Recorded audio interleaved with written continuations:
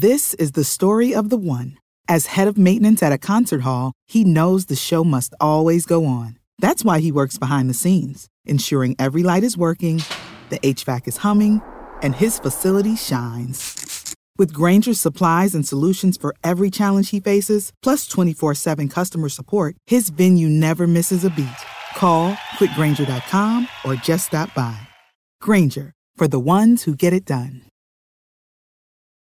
What's the easiest choice you can make? Window instead of middle seat? Picking a vendor who sends a great gift basket? Outsourcing business tasks you hate? What about selling with Shopify? Whether you're selling a little or a lot, Shopify helps you do your thing, however you cha-ching. Shopify is the global commerce platform that helps you sell at every stage of your business. From the launch your online shop stage to the first real-life store stage, all the way to the did we just hit a million orders stage. Shopify's there to help you grow. Whether you're selling scented soap or offering outdoor outfits, Shopify helps you sell. Wherever and whatever you're selling, Shopify's got you covered. Sign up for a $1 per month trial period at shopify.com/try. Go to shopify.com/try now to grow your business, no matter what stage you're in. Shopify.com/try.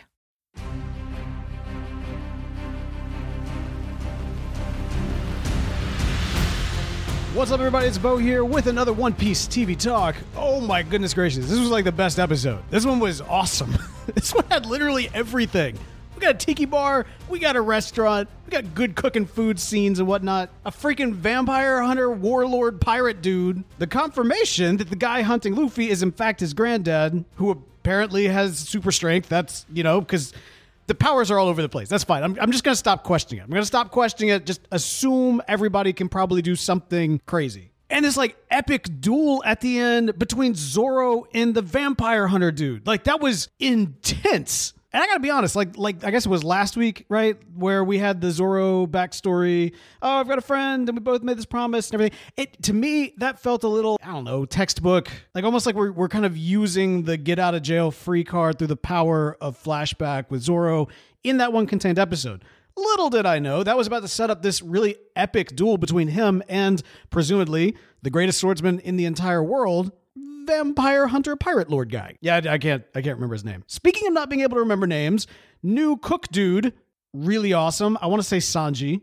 Definitely like his whole vibe. The concept that he's looking for the quote unquote one piece of cooking, right? Like he wants to find this location where all the seas come together and there's fish and spices and all these ingredients that no one has ever tasted before. You see the passion that he has. It's a shared thing throughout a lot of these characters. They're all driven by a dream. And Luffy is like the best, most perfect leader that you could possibly imagine in the sense that he wants what's best for his friends, his people, really for everybody, even his enemies. Like whatever their dream is, he wants them to follow it and follow their passion and encourages them to do so, even if that passion puts him in direct conflict with his own. You can see why, as is set up very early on in the episode, someone as, let's just say, inexperienced, clueless even when it comes to sailing and piracy and all that rot, like why people still want to follow him just because he is just this kind of pure good kid. He's a pirate. He's ordering milk at the restaurant. That's hilarious. Usopp, on the other hand, is definitely not drinking milk. Usopp is over here. He is just pounding tiki drinks like 4 at a time. Doing what Usopp does best, telling stories that are definitely not true and really kind of conflating his abilities. In fact, again, at the beginning of this episode, we see that he doesn't even know how to load a cannon, despite all of his high talk. And on top of that, he wants to run away from a fight more than he actually wants to be in the fight. I also think it's kind of funny that Usopp dresses the most like what we may consider a, quote unquote traditional pirate. And yet he's kind of the least piratey of them all. It's all an act. It's all a show. Him and Luffy instantly, you've seen this kind of in the earlier episodes, but it's really kind of congealed here. They have like a brotherly relationship where they're just feeding off of each other, and you love to see it. And in terms of that family thing, Nami and Zoro are kind of the mother-father figure in this, kind of makeshift family that we've got going on.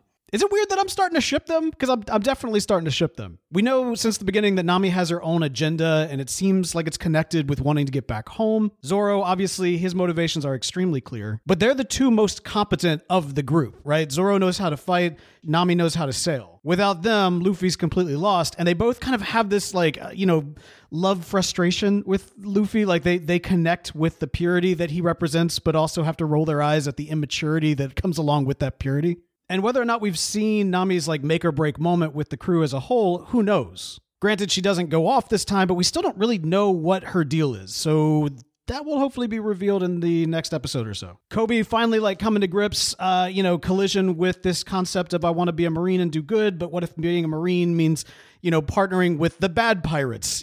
Like what even is life? And we kind of see in that relationship that he has with the head dude, with Luffy's granddad, that there's almost like this, I don't know, like he's the new Luffy, right? Like he's the grandchild that maybe this dude always wanted Luffy to be. And maybe it means plotting some sort of third way between kind of the establishment and the Marines and the pirates. I don't know. It doesn't necessarily seem like that third way is all that altruistic. So we're going to have to see where that comes together. But, one of the things I really like about, these episodes is the excuse to kind of tie into actual historical piracy, as well as, classic mythology and fiction and pirate lore as it stands in our own collective imaginations, right? Like we get here in this restaurant, it's being led by this cook, and the cook has one leg, a peg leg, a very clear and not at all subtle reference to Long John Silver I was about to say Muppets Treasure Island, but I mean, which by the way, that's a great movie, but Treasure Island, the book. Long John Silver, of course, a pirate, pseudo in disguise. He's the cook on this ship. They're going after the treasure. It's essentially his treasure, or his previous captain's treasure. And so, he's kind of laying low. In the series Black Sails, which is not a children's book at all, like stars kind of an HBO-esque approach to kind of a prequel to Treasure Island. It's a bizarre concept, but it's a fantastic show if you love piracy.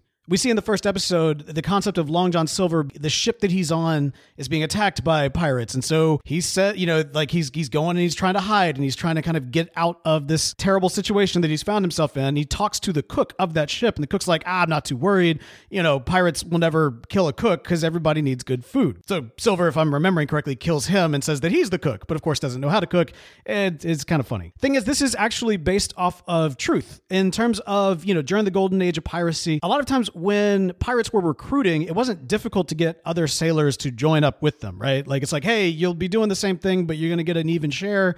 You'll have a lot more freedom. I mean, yeah, you'll be hunted by the law, but, most of y'all got pressed into service anyway. Come be a pirate. It's way better. And if they were like, no, then it was like, okay, deuces, here's a ship, go chill out over there, whatever. We're going to go off and do our own thing. Little bit different for certain individuals. If you were, say, like a doctor or an artist, even maybe a musician or a cook, you might not have an option. The pirates may be like, hey, we kind of need you, so you don't really get to say no. You're just kind of coming with us now. It's such a unique function and such an important one towards the enjoyment of the high seas, or at least the ability to not lose your mind while you're sailing around looking for different prizes. And so the notion of, a pirate ship needing a cook seems obvious, but that's exactly what is required. Now, it does seem here in our wonderful One Piece that new cook dude Sanji is probably not going to have to be pressed into this. You can see instantly how he connects with Luffy and Luffy connects with him.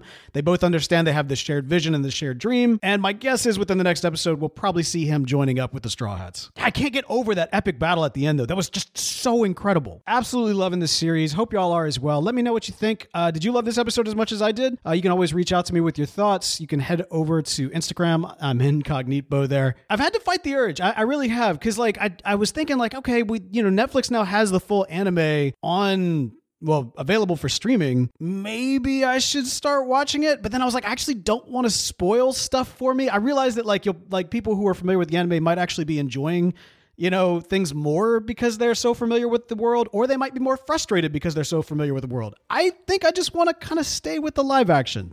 I'm enjoying the surprises along the way. It's over the top and it's weird and it's crazy and I'm loving it. It's absolutely fantastic. Anyway, that is going to do it for me for today, but don't worry, I'll be back in a flash. Or maybe I should say back in a splash.